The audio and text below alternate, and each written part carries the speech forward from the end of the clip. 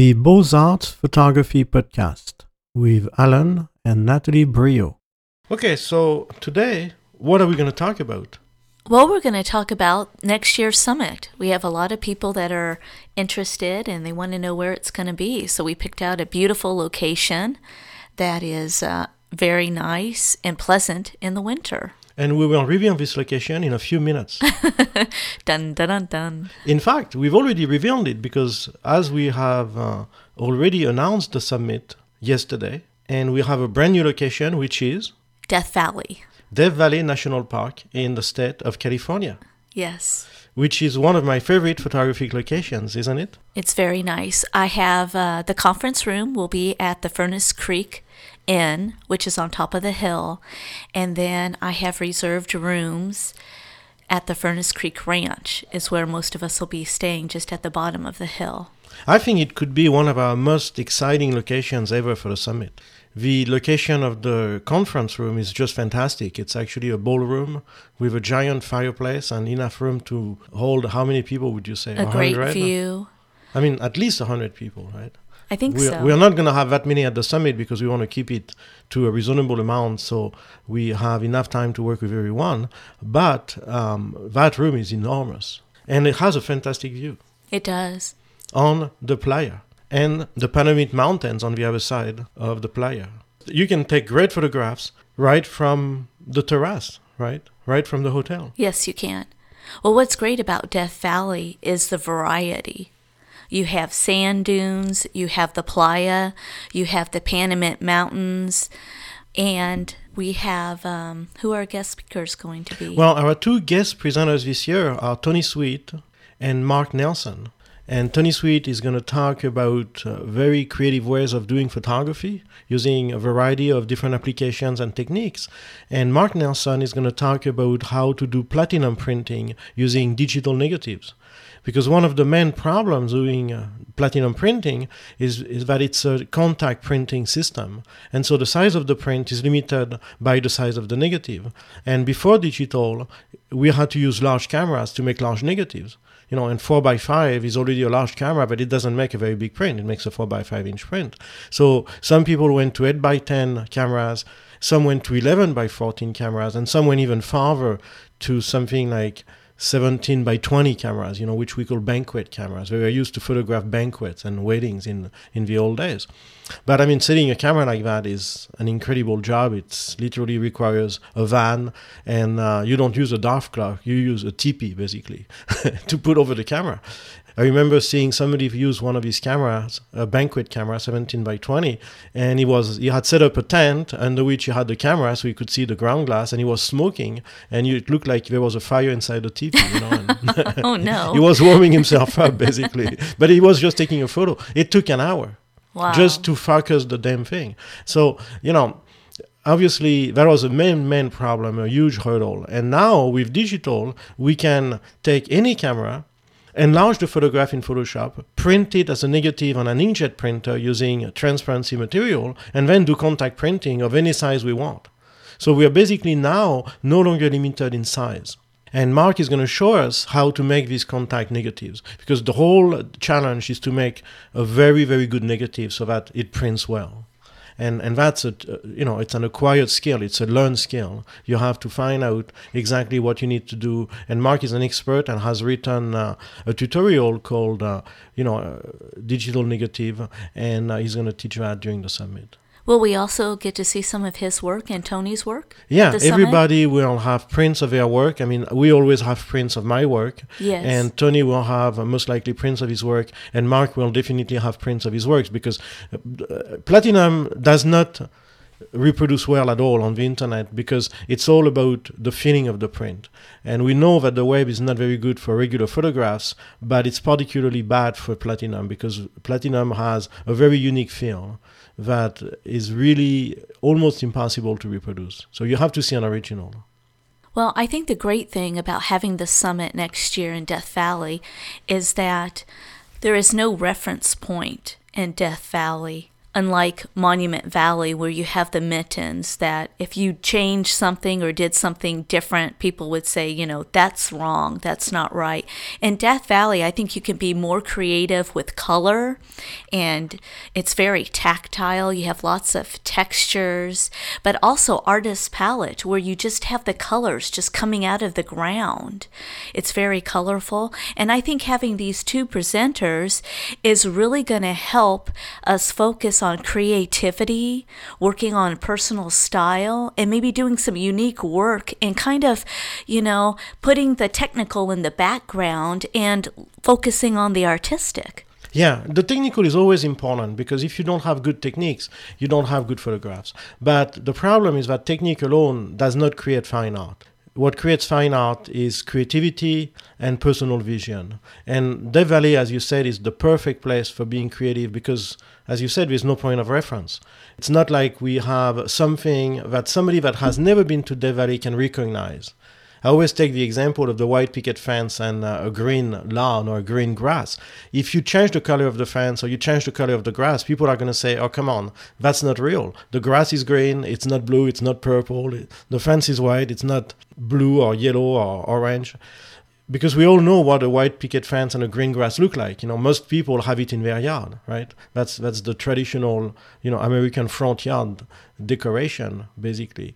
But in Death Valley, there's nothing that anybody has ever seen unless they have been to Death Valley. And even though they have been there, which obviously not many people have, it's hard to remember the colors. Because first of all, different places in Death Valley will have different colors, but also the colors are going to be different at different times of the day or different times of the year. Right. It's going to be different if it's wet or if it's dry. It's going to be different in the spring or in the fall. And so, you know, you take a place like Artist Palette, which has a multitude of different colors in the rocks, you know, in the sand and the clay and all of that. And if somebody makes it a little bit more blue or a little bit more red or a little bit more pastel or contrasty, nobody can object, really, because where is the point of reference? Right. You know, there is nothing that's neutral gray, there's nothing that's white, there's nothing that's black. It's all these very subdued colors that can be either increased in saturation or decreased or shifted slightly in hue, change of color balance, all sort of things. And that's just the color. When you look at the shape of things, you know, same thing. Where's the point of reference? Right. You know? And Death Valley is also a great place to do panoramas and stitching, if you like to compose that way. It's a very wide landscape. It is. It's very vast. So you can do panoramas, you can do stitching, and I do that on a regular basis. I mean, most of my work right now, I think 80% of my work is done by stitching. And I call it collages, you know, but they are basically several photographs taken, you know, side by side or sometimes on top of each other, that are then assembled, you know, in Photoshop using Photo Merge, which works very well for me. Very simple, works very well. And I do it not for the purpose of increasing resolution, because I have plenty of resolution. I use the digital back, but for the purpose of composing the image differently. So I use stitching as a form of composition, and Death Valley is ideal for that. Yeah. It's a wide open landscape. You can never have a wide angle too big in Death Valley. I agree. That's true. And the problem is, you know, even the biggest wide angle is not big enough, and that's why I stitch, you know. Right. Well, last March, when we had the Death Valley workshop, we had a unique situation where we had a lake literally at Badwater. I mean, it wasn't that deep, but the water was perfectly clear, and you could see the borax formations, the patterns, through the water, which was really interesting. Yeah, that was unique. Yeah, it was only a couple of inches deep, but the good thing about that is we could walk in the lake for, you know, as long as we wanted. I know. Without, you know, drowning. Right. It never got deeper. No, it was just the same. It was 1 inch deep for a mile. You know? It was. But that's just what you need for reflections, because for photography, nobody will ever know how deep it is. Right. But all we need is the water to get the reflections. And, yes. And that's what we got. And then we got the sunrise light on the Panamint Mountains reflected in the Badwater Lake with the patterns. It was absolutely gorgeous. It doesn't get better than that. No. You have sunrise light with water in Death Valley and reflections at sunrise. You know, what more do you want? I know. It's hard to overdo that. You know, it's hard to top that off. It is. But I'm sure we can. somehow, if you wait long enough, Yeah. We did not have clouds. So maybe next time we'll have sunrise light with reflections, water, and clouds. Yes. Yeah. Well, also the great thing about Death Valley being the location is Las Vegas is the closest international airport to fly into, and it's only about a 2.5 hour drive, I think. 2-hour drive to It's Las Vegas. It's a quick drive from Yeah. Vegas to Death Valley, yeah. So it's very convenient. And we know the back roads to speed up the drive. Yeah, and Death Valley is really a place that for many photographers is on their list, It's, something that they want to go see. And what better opportunity to do that than to go to the summit next year, in 2011, and be in Death Valley with some great photographers.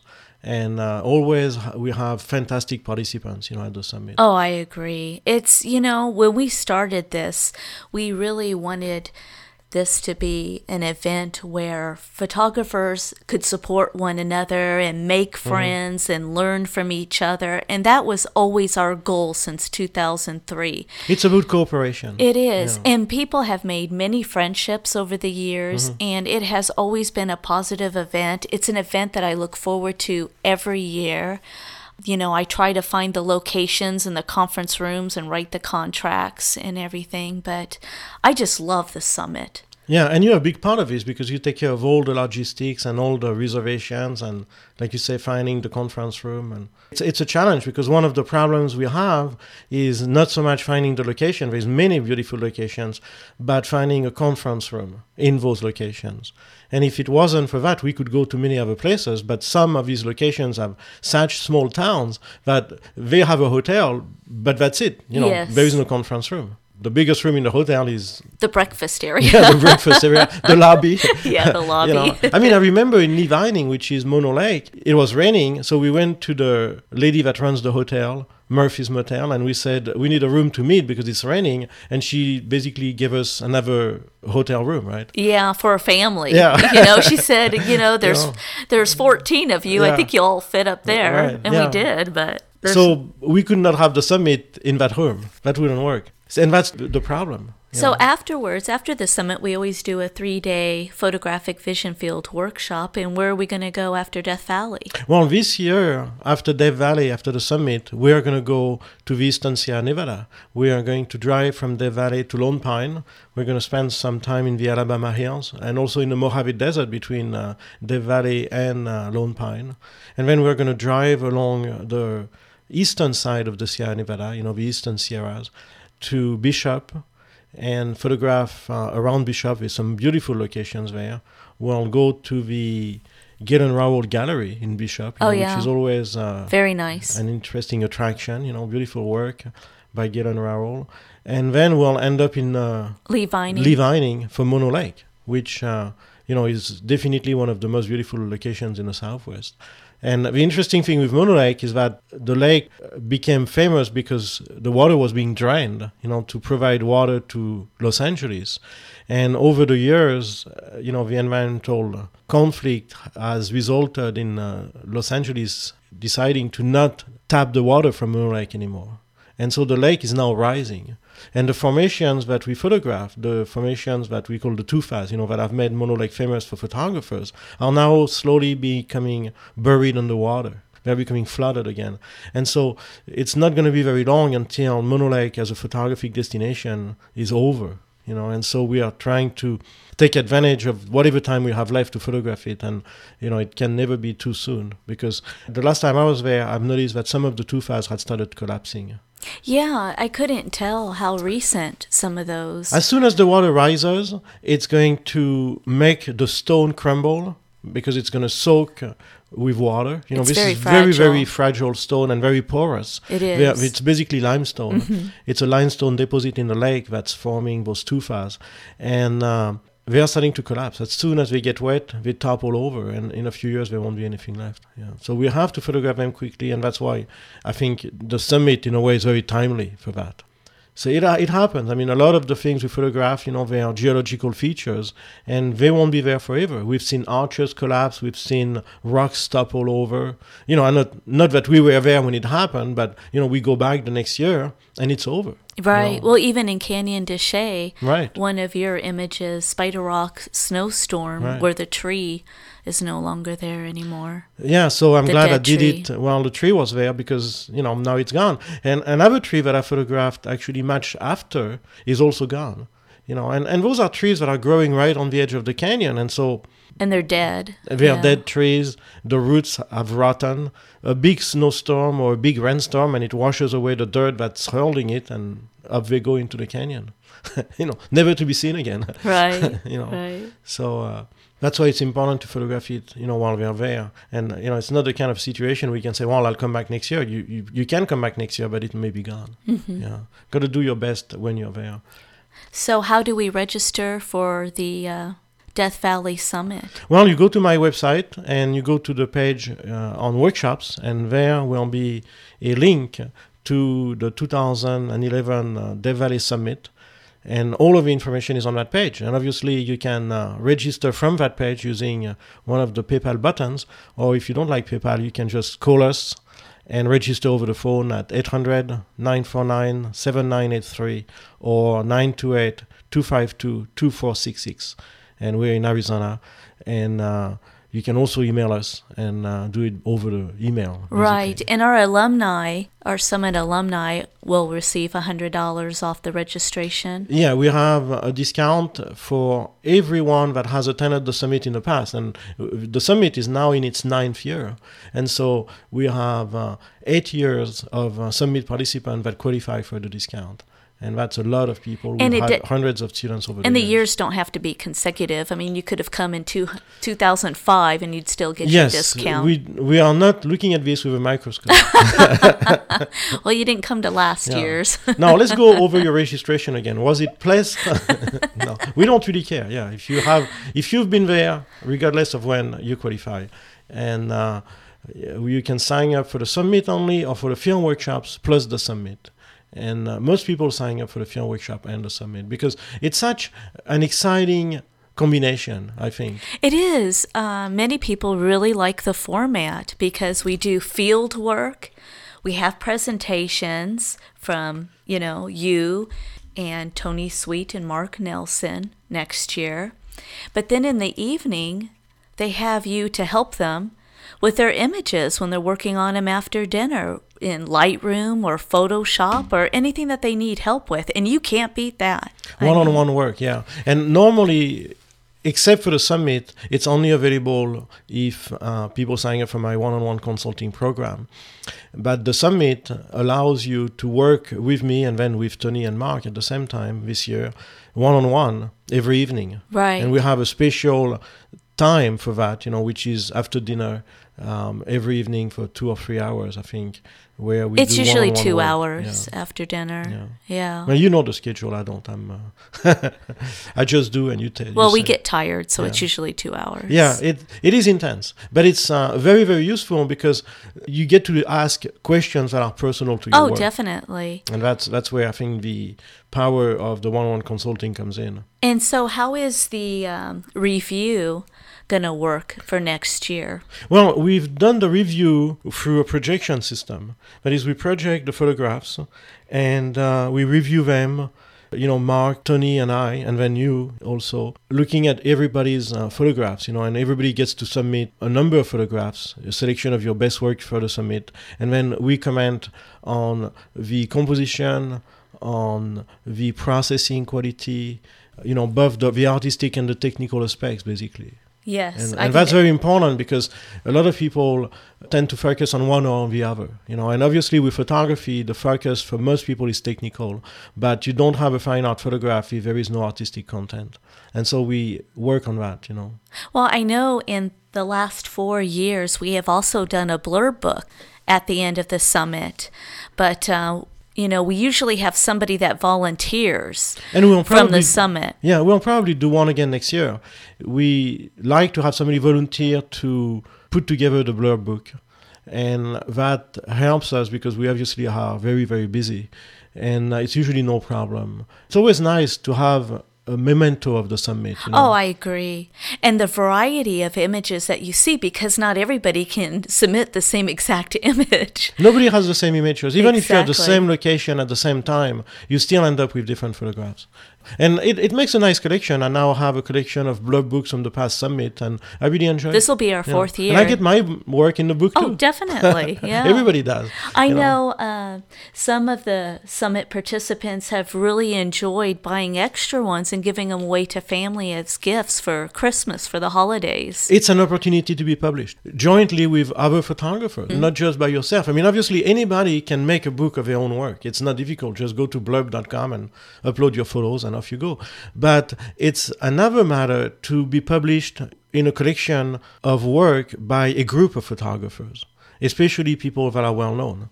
And that's a totally unique opportunity. And I think it's something that for a lot of people can be added to their resume and something that they can be proud of. Oh, definitely. Yeah. So it's definitely something important. Definitely one of the highlights of the summit. And plus, it's a very, very nice souvenir of the event, And we have people that come from very far. We've had people coming from Australia, New Zealand, Hong Kong. of course, Europe, also Canada. I mean, all over the world. And I think we'll continue to see people come from very far, because eventually, if you take the summit and the field workshops, you have, 7 days total, a week? Well, definitely 6 full days and then Friday. Yeah, so a week, basically. Mm-hmm. And that justifies traveling from very far. It does. Because one of the problems, obviously, if you go from, let's say, Hong Kong to, California, or from Australia to California, or New Zealand to California, or anywhere in the world, overseas, is you really need to go there for a significant length of time to justify the expense of the trip.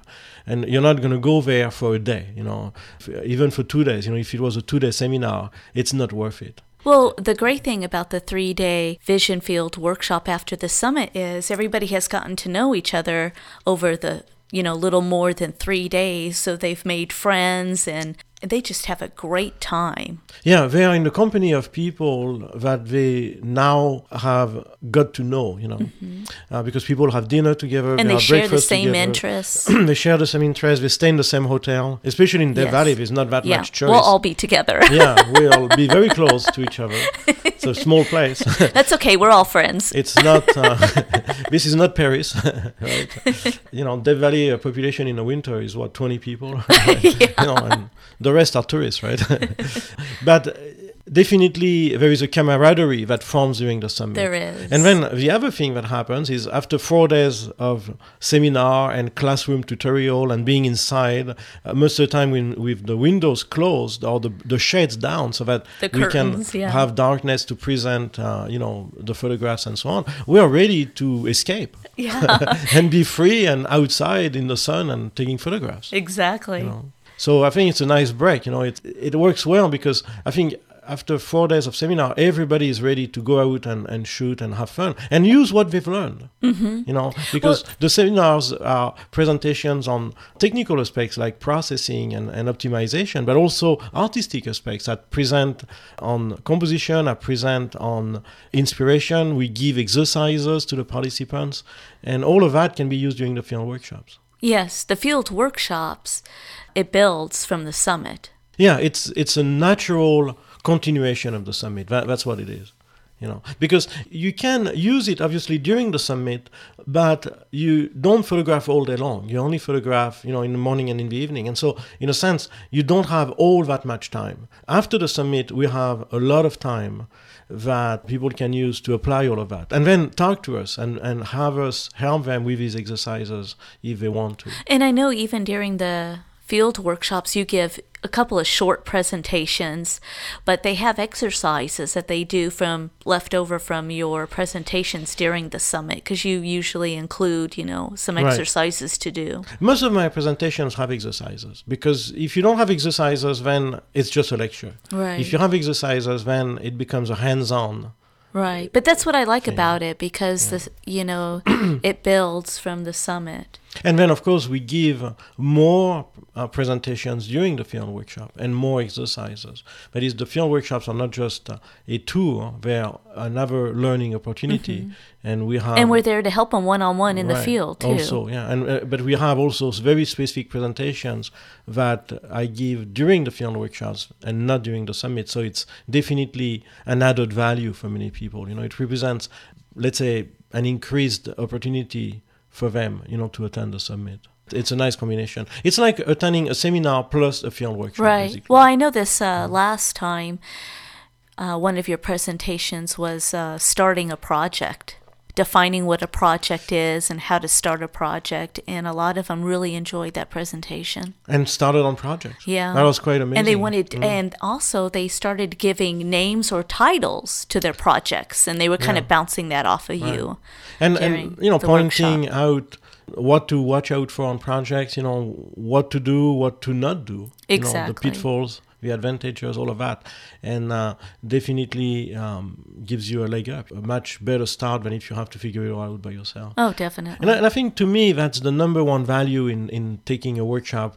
Something that I emphasize when I teach and something that I look for when I take a workshop or when I attend seminars is how much time I'm saving. I always say that. We had actually somebody that came to visit us in the gallery a couple of days ago that said that was the one thing that he remembered after the workshop, the emphasis on saving time. Because, we can all make more money, but we can't make more time. Right. If somebody out there knows how to make more time, call me. I'm very interested because I haven't figured it out myself. We have 24 hours in a day. I don't know how to make 25 or 26. And so to me, it's very important to save time. If I can learn how to do something faster without sacrificing quality, by just, let's say, avoiding making the major, mistakes that people make, right? Then I save time. Definitely. And, to me, that has been the biggest time-saving thing in my life is trying to not make any more mistakes than I have to, trying to prevent the most obvious mistakes. And you do that by learning from somebody who has already made the mistakes. I agree. And trust me, we've made them all. I've made many of them. Yeah, same here. Yeah, we qualify as extreme mistake makers. We've made lots of mistakes, and not because we wanted to, but because we did not know any better. Right. Yeah, and we had nobody to help us. I remember when we started our business, we did not know what marketing was.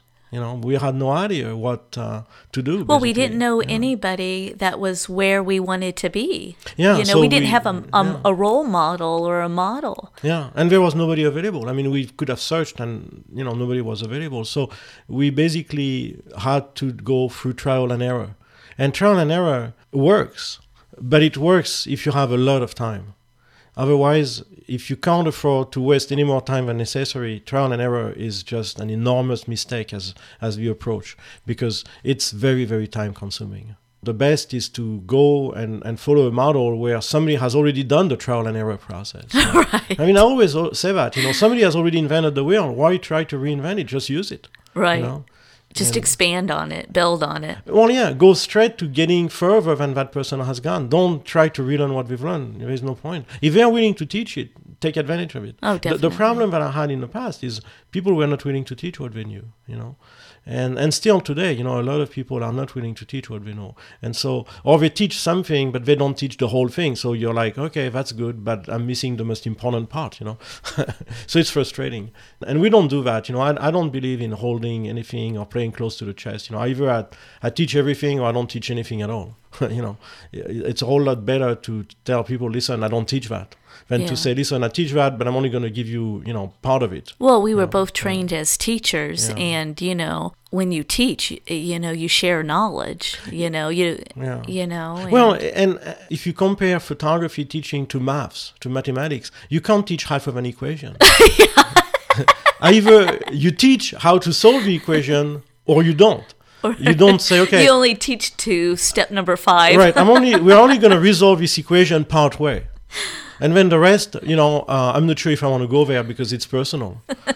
It took me a long time to learn how to do this, and I don't see that I want to teach it right now. I'm not ready yet. So I'll teach about half of it. It's ridiculous.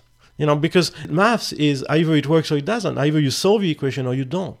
But there is the belief that in art, you can teach part of it, and that's already going to be better than nothing. Well, half an equation is better than nothing, but it doesn't do the job, And so my approach is either I teach it 100% or I don't teach it at all. In photography, there is really nothing that I'm not teaching, But there's a lot of things in my life that I don't feel like teaching because I never learned them to teach them, Teaching me French was one of them. I don't like, this is full disclosure. If you are listening to this podcast looking for a French teacher, you came to the wrong place. I will not teach French. I'm sorry, I couldn't. It's I had a to fact. say it. I don't like teaching French, And that's because what I'm interested in is having, let's say, a conversation with people. Exactly. If I speak French with somebody, I want to discuss philosophy, I want to discuss postmodern theory, Exactly. I want to talk about art, I want to talk about, cooking. I don't want to say, okay, this is how you say, I am looking for a hotel,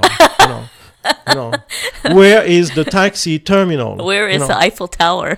How do I say this? No, I'm not interested. I want to have an informed conversation with people. I'm fully willing to speak French, but I'm not interested in teaching the basics. That's just not my forte. I get frustrated. It doesn't work for me. That's why I don't teach modern languages, Right. Or ancient languages for that matter. I have the same problem with Latin and Greek. But I'm very good at teaching photography because it's something that I really enjoy teaching. Right. So, and you have like a I passion said, for it. Yeah, exactly. I don't have a passion for teaching French. And that's what I say. I either don't teach it at all or go all the way and teach the whole thing. And that's been my approach, and it's working very well. Well, this sounds great, and I'm really looking forward to next year's summit. It's going to be a very exciting summit, and as I said, we just announced it. It's going to be in Death Valley National Park in California. And if you go to my site, beautiful-landscape.com or alanbrio.com, you'll then go to the workshop page, and you can see all the details of this event. And we look forward to seeing you there.